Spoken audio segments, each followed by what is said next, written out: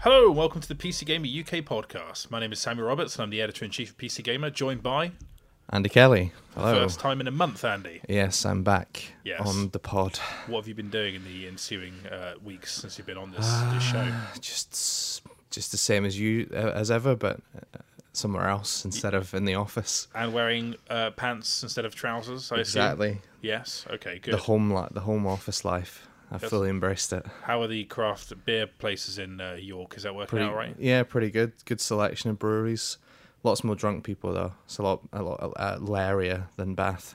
Stag do's and the like. Yeah.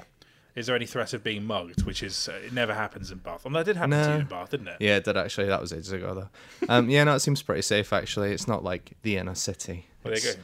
It's still a bit quaint and nice. Well, so that's good. Well, there's a PC Gamer's review of York. You can go there now. Yes. Other cities are available. So this week we're going to talk primarily about one game that Andy saw last week that is coming out later this year. Wolfenstein II. Is it called Wolfenstein II? Yeah. Yeah, Wolfenstein II, The New Order. The new Colossus. The New Colossus, is that what it's called? The first one's called The New Order. Oh my god, sorry. Yeah. Do you know what I had? I had the burger for lunch from the deli, and now I'm half asleep. It's named after that poem that part of which is inscribed on the Statue of Liberty that I'm not even going to attempt to quote from. That one about, bring us you're weary and you're tired and... I am a large lady, Colossus, the Statue of Liberty. So yeah, as you can glean from that, it's set in America this time. Yeah. So what kind of difference does that bring to it in tone, Well, it's... They've sort of... The developers are calling the vibe Jamericana. Okay. And so they've looked at 60s Americana and imagined how the Nazis would pervert it to suit their own, sort of integrate their own German culture and propaganda. So you've got, American diners selling bratwurst, and you've got Ku Klux Klan members brazenly walking down the street unchallenged because obviously they're down with that whole vibe. Well, I mean, the first one sounds pretty good.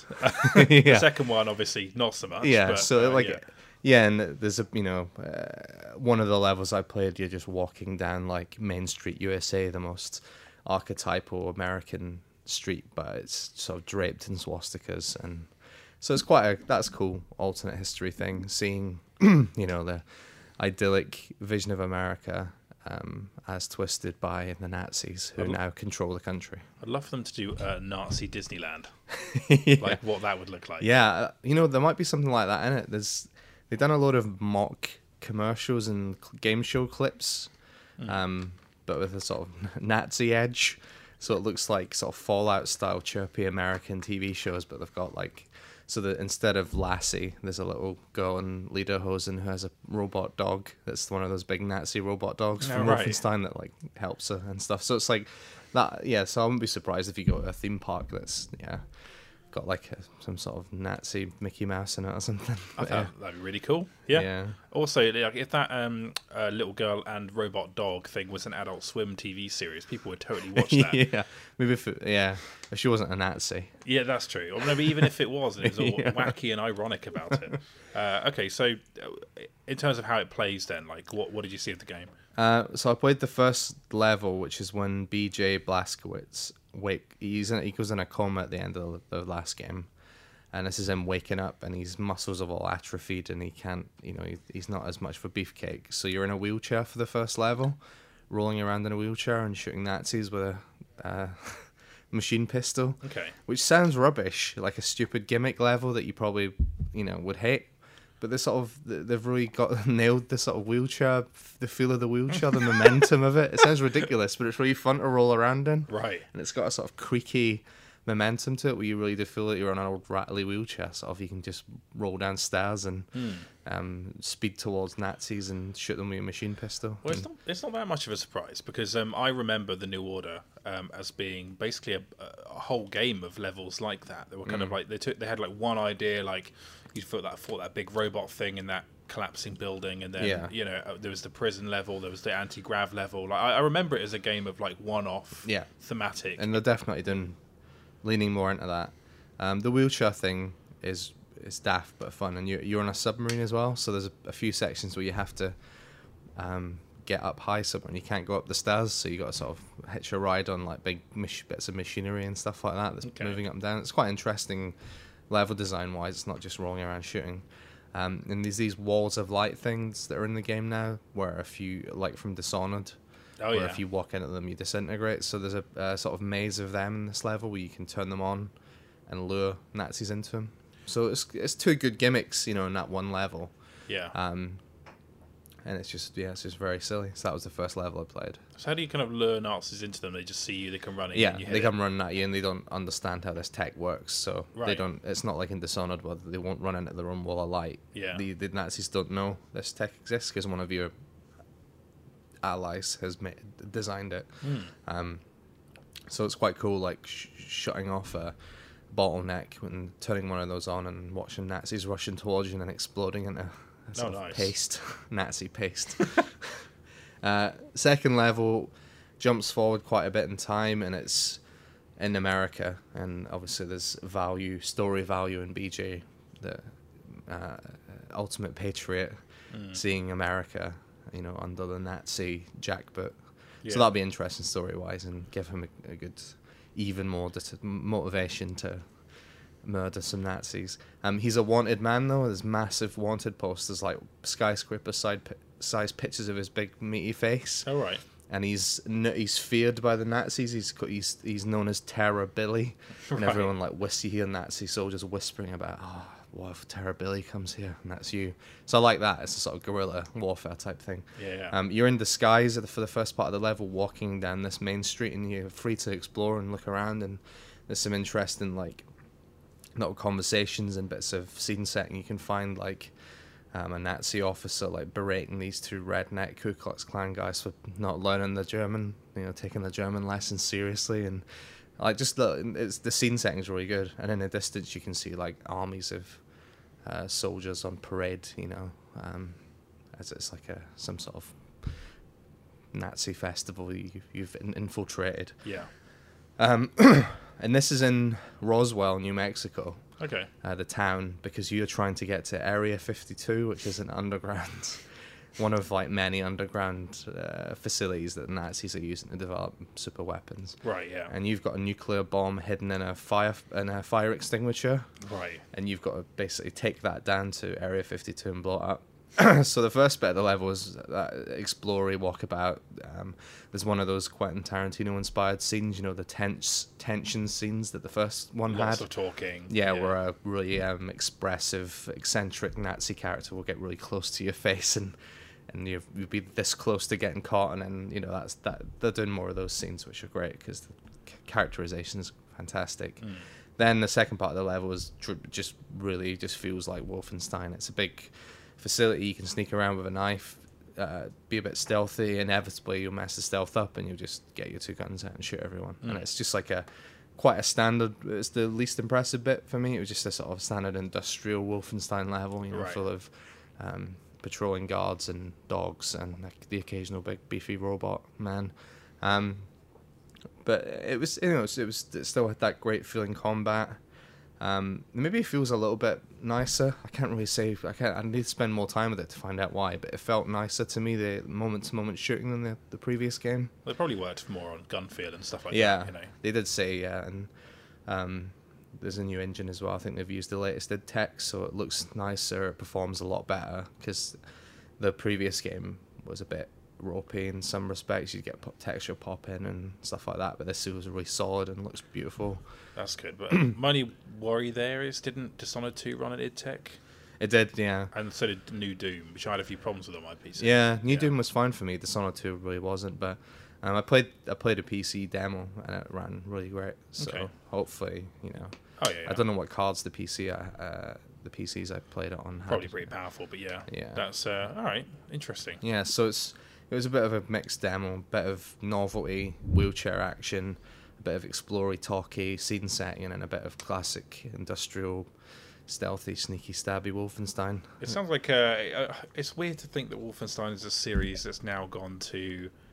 I mean, who'd have thought, like, when playing the original years and years ago, that one day BJ Blazkowicz would be breaking into Area 52 in America to plant a nuke. Inside a fire extinguisher. I like that they've really just run with that idea as far as they can take it. And they've gone wild with their imagination, and the creative director who I interviewed, which you can read soon in the magazine, the full interview, was talking about it being them having total creative freedom after the success of the first game. Bethesda are like, do what you want, and it really looks like it, because there's just all kinds of mad characters and crazy set pieces and stuff. I think that thematic sort of Americana stuff will have more of an impact than anything like that in the first game, because the first game is still a relatively straightforward.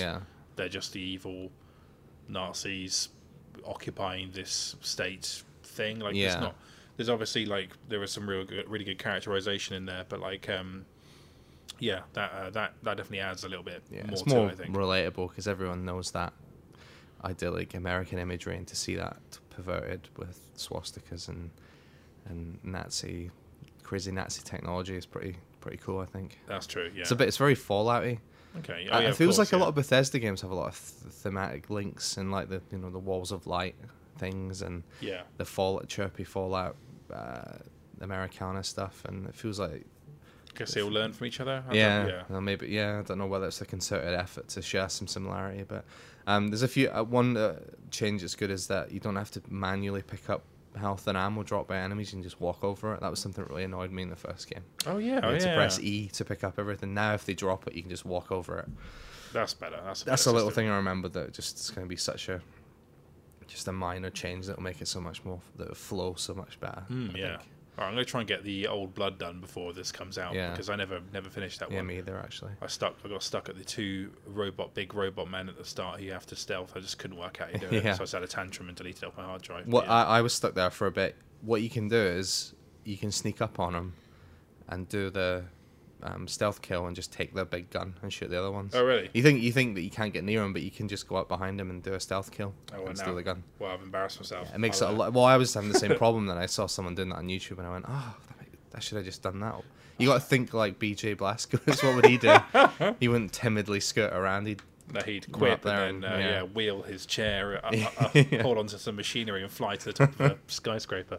No, I'm looking forward to that a lot. I'm glad that's very, very close. I really like the way they just announced that, and it's out 4 months later. That's a better way of doing it. All right then. So apart from that, Andy, you been playing anything else at the moment? Only Tacoma, which I can't talk about. I've been reviewing that. Be a review of that on the site very soon, though. So look out for that.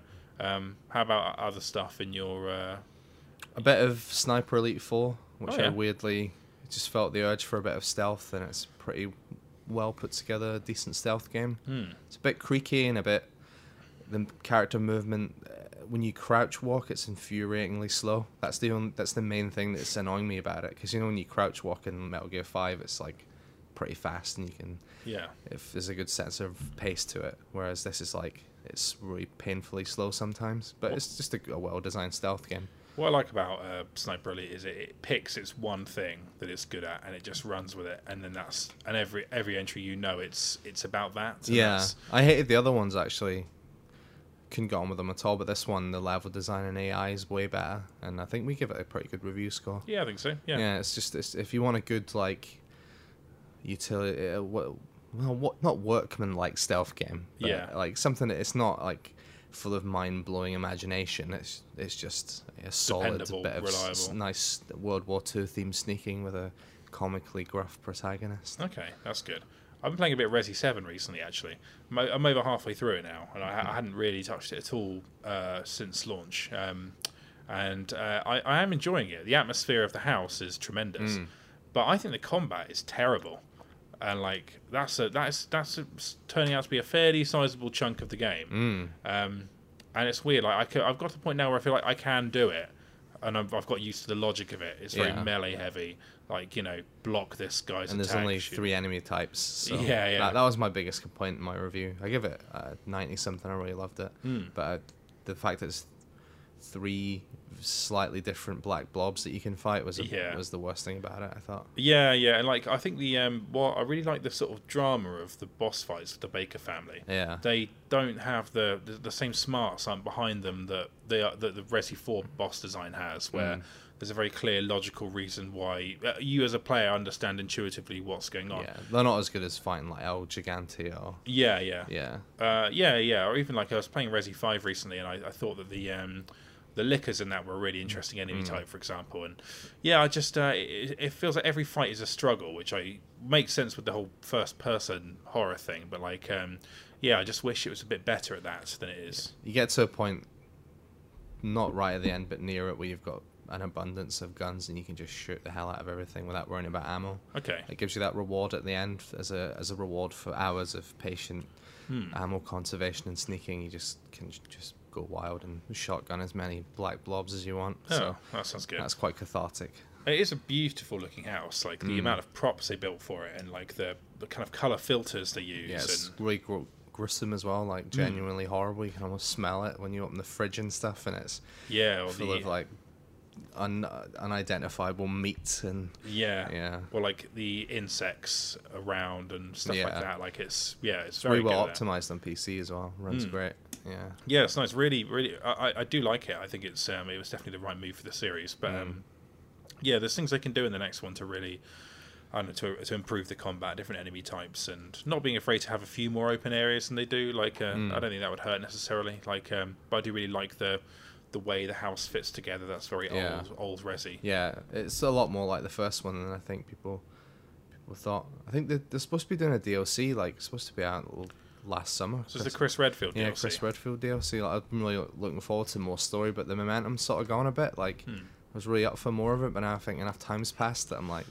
So it came out, what, January? Yeah, it feels like a lifetime ago now. Yeah, it does. Yeah, I thought it was last summer it came out. That makes no sense. Wow, yeah. It was January, yeah, so it's... I don't know what's going on with that. I think they said they were going to give it away for free, and they still are, but they said they wanted to give something more substantial away, so they're taking more time to work on it. Yeah, that's fair enough. If it's better for that, I'm fine to wait, but I just feel I've lost a bit of the passion for it. That makes sense. I can't even see how Chris Redfield would fit into what I've played so far, but I'm sure the game has an explanation for that. Yeah. But I'll say no more. I don't consider his presence to be a huge spoiler. Like, you know, I assume they do something like that. But cool game. It's quite a cool twist at the end that links into the series mythology. I'll let you discover that for yourself. Interesting. It sort of shakes up a bit. Yeah. Okay. Well, I've been playing that, and I've also been playing the Sexy Brutale. Have you played that? No. I think you'd like that a lot. It's when I was having a conversation about this last week, someone described it as like reverse Hitman, where you know that you're set in this house where there's this masked ball going on, and it, the whole day it runs on like throughout a 12-hour day. And you have to save each of the guests in the house who are being killed by the staff who work in the house. Yeah, and they're killed in all these quite novel and dramatic ways. And you basically have to walk around the house, looking through doors, listening to conversations, and trying to work out the sequence of events and what you can change in that sequence of events to stop the person from being killed. That sounds brilliant. It's really good. And that's not what I thought it was at all. In my head, I thought it was a side-scrolling indie platformer thing. I don't know why I thought that. They've gone with quite an artsy name, but I think it backfires slightly where it tells you nothing about the game is. Yeah. It really and it's all in these. The house it's all these kind of isometric rooms with this slightly Final Fantasy VII-ish color palette. And then these slightly kind of like cartoony, Bioshocky masks that all the guests wear. And like to give an example of like how you stop one murder, I'll give the tutorial example. There's this guy who at 4:00 will shoot this guest with this gun that he'll like grab from a wall. Yeah. It's just kind of like there like an antique. Grabs it, checks if it's loaded. It's still loaded. He goes and he shoots this guy. So I learned that by looking through through the keyhole and seeing the guy pick up this gun. Yeah. And then I looked through like another keyhole and I saw the guy who gets killed going into a safe where he pulls out just something or other, some information or something. And while he opens the safe, a blank bullet falls out. And you can rewind time, do it each day as many times as you like. So I rewound time, waited till he dropped the bullet, grabbed the bullet, went to the gun, switched the bullets for the blank before the guy had come to collect the gun. And then when he went to shoot the guy, he no longer killed him, and then the the victim picked up a candlestick, threw it at the guy's head, Yeah. and then that saved him. And it's like there's about 8 of those, and yeah. all in this big house, this gorgeous house. 3D? Yeah, it's 3D with kind of like slightly pre-rendered-ish environments. But what's interesting is each time you save a guest, they give you their mask, and each mask gives you a different ability. So one gives you like amazing hearing, so you can hear people like whispering like codes to safes and things like that. One lets you see ghosts, and you suddenly realise that this house you've been exploring has loads of other NPCs in it that you can now see because you can see the ghosts of the people that live there. And like it's really good, and like the house is this one consistent environment where you'll always see people going about their day in the same order, having the same conversations, and so you'll see characters going about doing their thing, and then only later will you realise what's actually how it all fits together. It's amazing. Sounds great. I might play that tonight. Yeah, really good. Yeah, I was shocked by how much I liked it. Like some of the ways that the guests die are incredibly like dramatic and moving as well, and like the little bits of dialogue that you hear from listening on conversations, really well written. Fantastic. Honestly. Who's it by? Do you know? Is it it's by some former Lionhead devs. I don't remember the name, and I think it was also worked on by the devs of Rhyme. I can't remember what they're called, but like, they collaborated on it, I assume. But that's honestly fantastic. Like, really, well, I think we gave it a high score, like mid-80s. Chris Livingston did, but I only just got around to playing it, and that's a great game. So the kind of the idea of like you change one thing and see what happens, how that that's each solution is completely different. So figuring that out is incredibly satisfying. I think you'd like it. Yeah, I'm gonna play that. Yeah, that's cool. What else did I play? I started playing Night in the Woods. I'm only a bit into that. I started wishing that someone would make a British version of it, where it's like it's very American. Yeah. It's very American. I kind of wish that you could go back home and like you go in the Weatherspoons and all the people you went to school with are there drinking Ruddles or whatever. It's kind of, you could transplant that story pretty easily into any culture, couldn't you? Yeah. Yeah. It's quite. I like it. I think it's warm, and it took me a while to get over the initial sort of novelty you get of these animals are talking like people, and it's a bit quaint in a sort of indie way. I weirdly never really stopped to think that they were animals, just sort of accepted it. Right, yeah. And it's bizarre anyway that May's a cat, but there's an actual normal looking cat sitting in one of the levels. Yeah. That just raises questions that just needn't be answered. Yeah, that's true. I think it only really hit me when it was the emo bear guy that you meet, hipster bear. He kind of like he starts playing bass or guitar or something, and it just took me. I was like, oh, that's a bear, and he's wearing clothes. That's Angus, isn't it? He's more Angus, of a sort of nerd, isn't he? I guess so. Yeah, he's a computer nerd, guy. Yeah, he's fixing my PC.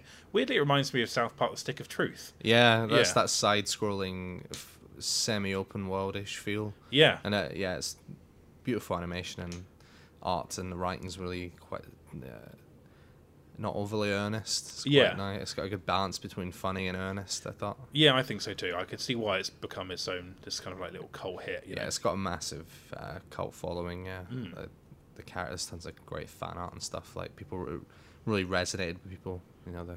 Which I think is a product of that quite likable, natural dialogue. Yeah, I think it's sort of having a similar impact that like Undertale was a few years ago.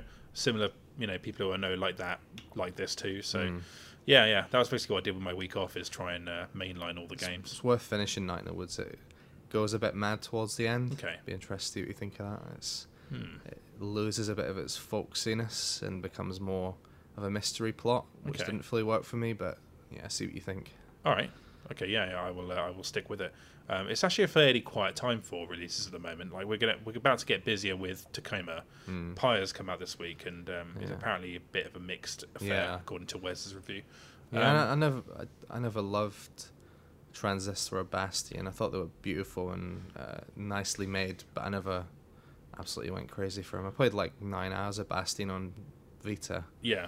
And it was quite fun to knock through on a train or whatever, but I never fully fell in love with it. Yeah, I know what you mean. Like, it was always more about the worlds, the way the worlds look. But it was just sort of quite a repetitive roguelike type thing. Not roguelike in the sense that you had permadeath or anything, but that sort of top-down battering through enemies thing. Yeah. Got a bit old, despite the story, but...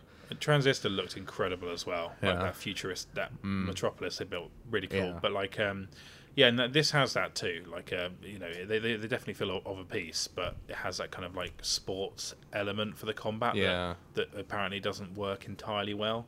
But yeah, I don't know. Like, apart from that, then we got Hellblade coming up from Team Ninja, so that's cool. And then XCOM 2, War of the Chosen. But other than that, it's going to be a fairly quiet month or so. When we get to autumn, we'll start seeing stuff like Shadow of War, Assassin's Creed Origins. Is that sort of early autumn? It's like October, I think. Yeah. All right, cool. I'll move on to our couple of questions then, Andy. Just 2 this week, because I forgot to put the call out on Twitter until the last minute. So that's my fault. And also, Phil's not here, so I don't have access to the letters email. But keep your questions coming through. That's letters@pcgamer.com, or you can tweet us at PCGamerPod. These are from our Discord channel, which you can join by being a member of the PC Gamer Club, which you can find out more about on our website. Okay, question for Pod. This is from Knighthood. Are there any games you regret not putting more time into? Ones you may have been really good at if you tried, where they were overtaken by another game you started playing, or just put down due to being busy? I never really play games to get good at them, so I never really experienced that. I've abandoned plenty of games because something new's come along. I do that quite a lot, but yeah, I never really regret like not mastering a game. I don't think I ever master a game. That's not why I play them. I play them just for that the sort of fleeting experience of first playing it. I never want to like go back and drill down and become super good at something. So that's how I feel too. Like Skyrim's an example of a game that I never finished, and I abandoned before I'd probably played about half the side quests. So I definitely never saw all of it, but I made sure I saw all of the world. I just went for a long trek and saw everything. Because like you, Andy, I kind of feel like I want to feel like I've seen all the best bits, and then that's what finishing a game is for me, you know? It's like Metal Gear 5, like I finished that, but I'm not going to go back and do all those super tough bonus missions and all that. It's like, I'm not there to rinse a game and do everything in it. I finished Mad Max recently after 35 hours, and there's quite a lot of missions I didn't do, like side missions. I'm never going to do them. Like I had that 35-hour ride. It was great. I've moved on. I've seen the ending. 35 hours is not bad for that game. Were you happy with the amount of time you put into that? Like I didn't get bored towards the end, which usually happens in open world games. Well, how does it keep you interested then, Mad Max? Does it have, I think it was progression? the outside of the territory capturing system, which is quite compelling. There's just the story just has some interesting moments where there's quite a few big dramatic scenes towards the end that kept me pushing through to have them resolved. Do the any bits of the world really feel that different in the game? Like, do they change the color of the sand and like the there's three regions. There's the Great White, the Dead Barrens, and the Dunes, and they're all pretty distinct. The Great White's like an old seabed. Which used to be an ocean is now a weird deserty landscape with volcanoes and old rusting ships and stuff.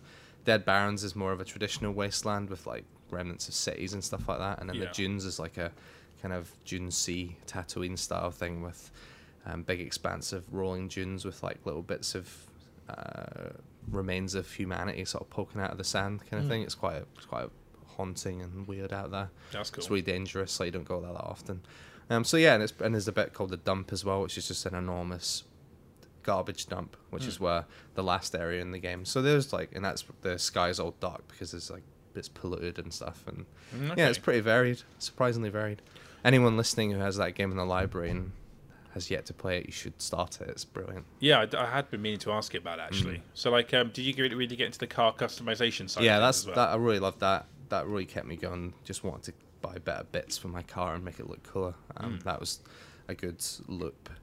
And I just really love Mad Max in general, so I thought it captures the feel of Mad Max, and as well as Alien Isolation captures the feel of Alien. It's made by people who understand the film on a more than just a visual level. They capture the sort of mythical element of Max as a character, and the sort of sense that your car is your world, your home, and you've got that sense of ownership over your car, as like he would have felt for his famous, the black on black, which you actually unlock it when you finish the game. You unlock the classic Mad Max car, which is really fun to drive around. Oh, in. good, because you mentioned on Twitter that you didn't have that, and you were because the car you build never looks as good as the old V8 Interceptor. So when I finally got that and took that for a drive as a Mad Max fan, that was pretty special. It looks exactly like it. Like they've totally nailed the look of it, and you unlock his classic outfit as well. So that's a good reward for powering through the story. You can go for a little drive in the proper gear in the right car for like 10 minutes and then never play it again. Yeah, that's cool. It's a great game. I would have scored it higher than we scored it. I think we gave it high 70s. I'd say it's like a mid 80s game to me. I'd give it like 85 or something. I think it's one of the best open world games on PC. It's funny because I remember that it came out and it was a complete non-event. Like I think it came out. It was released in the same day as Metal Gear 5, which is just stupid. Madness. Really stupid. Yeah, I remember that being a particularly like quiet summer for games as well. Like, why couldn't they have released it like a month before? And even at the time, I just was like, I'm not playing that. Metal Gear's out. That's all I want to play. And so I'm glad I went back to it. Yeah, I missed out. Yeah, I think this is not going to be necessarily like a banner year for like big, good blockbusters either. So something like that is probably a decent one to go back to. Interesting. I especially as like the stuff you unlocked at the end there is the sort of thing they'd normally sell as DLC. Like it's good that was just in there. Yeah. Yeah, like if you wanted to drive Michael Keaton's Batmobile in Arkham Knight, you have to pay for the privilege. You know. Yeah. Okay. Cool. I'd say in answer to that question, Knighthood, so a few games that I've not done that I wish I had, like Life is Strange. I've still not done more than episode 1, which is not great, but I do intend on going back to that. Yeah, it's worth sticking with. I bumped it off it 2 or 3 times at episode 1, and I stuck with it, and by the end I was devastated that it was over. I was so involved in the story. I was like, I want this to continue for another 6 episodes. How do you feel about the prequel, Andy? Yeah, no interest in it at all, because I feel like that I want to move on from sort of exploring a side story from the main game and revisiting an old character. So I want to move on and into the future of those characters instead of delving into the past. And also the voice actor's different for the main character, she's pretty good though. I mean, she'll do a good job, but that puts me off a little bit as well. But and there's no supernatural element to it. Like, I like the timey-wimey powers. Like, taking that out, it's gonna be weird. It's just gonna be all teen melodrama and no supernatural magic stuff. So Andy, you said timey-wimey. Is that a suggestion you've been watching a bit of Doctor Who on the old Netflix? I actually hate Doctor Who, but I despise it. But I suppose that phrase does stick. Yeah, that's a good term, I think, for... Yeah, that from like one of the 3 good episodes of Doctor Who there are. I like that too. I think we might have talked about this before, but you want the new season of Life is Strange, the proper season 2. Do you want that to focus on the same characters? Or I want to see like Max grown up and see how, because we saw the time powers in the context of a nervous teen girl. Yeah, I want to see those time powers transplanted into a young adult or even an adult. I want to see how, because she used her powers to deal with very teenage problems, apart from saving the town from some sort of hurricane or something that you see at the start of the first episode. But I want to see how you use those powers in an adult context. Yeah. Oh, I ordered the chicken ramen instead of the short rib ramen from Wagamama's. Rewind. I think that would be great. But I think they're obviously going backwards. It's different developers as well, isn't it? It's not the main team. So. Yeah, the weird thing is, it's the developers of... Do you remember Pain on PS3? Yeah. Like, it's those developers. They've rebranded themselves. I don't really have any desire to go back. I probably won't play it, to be honest. Fair enough. Unless I have to review it, obviously. No, you don't. We've already talked about that, so don't worry about it. Have to review. And the other thing is, I've mentioned this before, but Evil Within, I wish I'd put more time into getting good at that. I did that chainsaw guy chases you around the village bit, and then I never played it again. Yeah. But I'm told that if you keep going, it's really rewarding. Joe Donnelly on PCG is playing at the moment and says it's vouchers. I'll never get past that bit. The problem is it takes up sort of space on your hard drive as well. Even with all the DLC, it's about 70 gig or something. Yeah. And so you've really got to mean it if you download it. I'll just play 2 when that comes out. All right, fair enough. Okay, so one more question then, Sam. You've been playing FF12 on PS4 and enjoying the time speed up utility. I tweeted about that. That's why this guy knows that. What games would you play / replay if you could speed up the game or skip the rubbish bits? That's from Avocad on Discord. Thank you. I'd like a time speed up thing for every Final Fantasy, basically. Yeah, I agree with that. Yeah. You know, for Final Fantasy VII, I'd replay that in a flash if I could just quickly get through those random battles. I still want to do the battles. I just want to be a lot faster.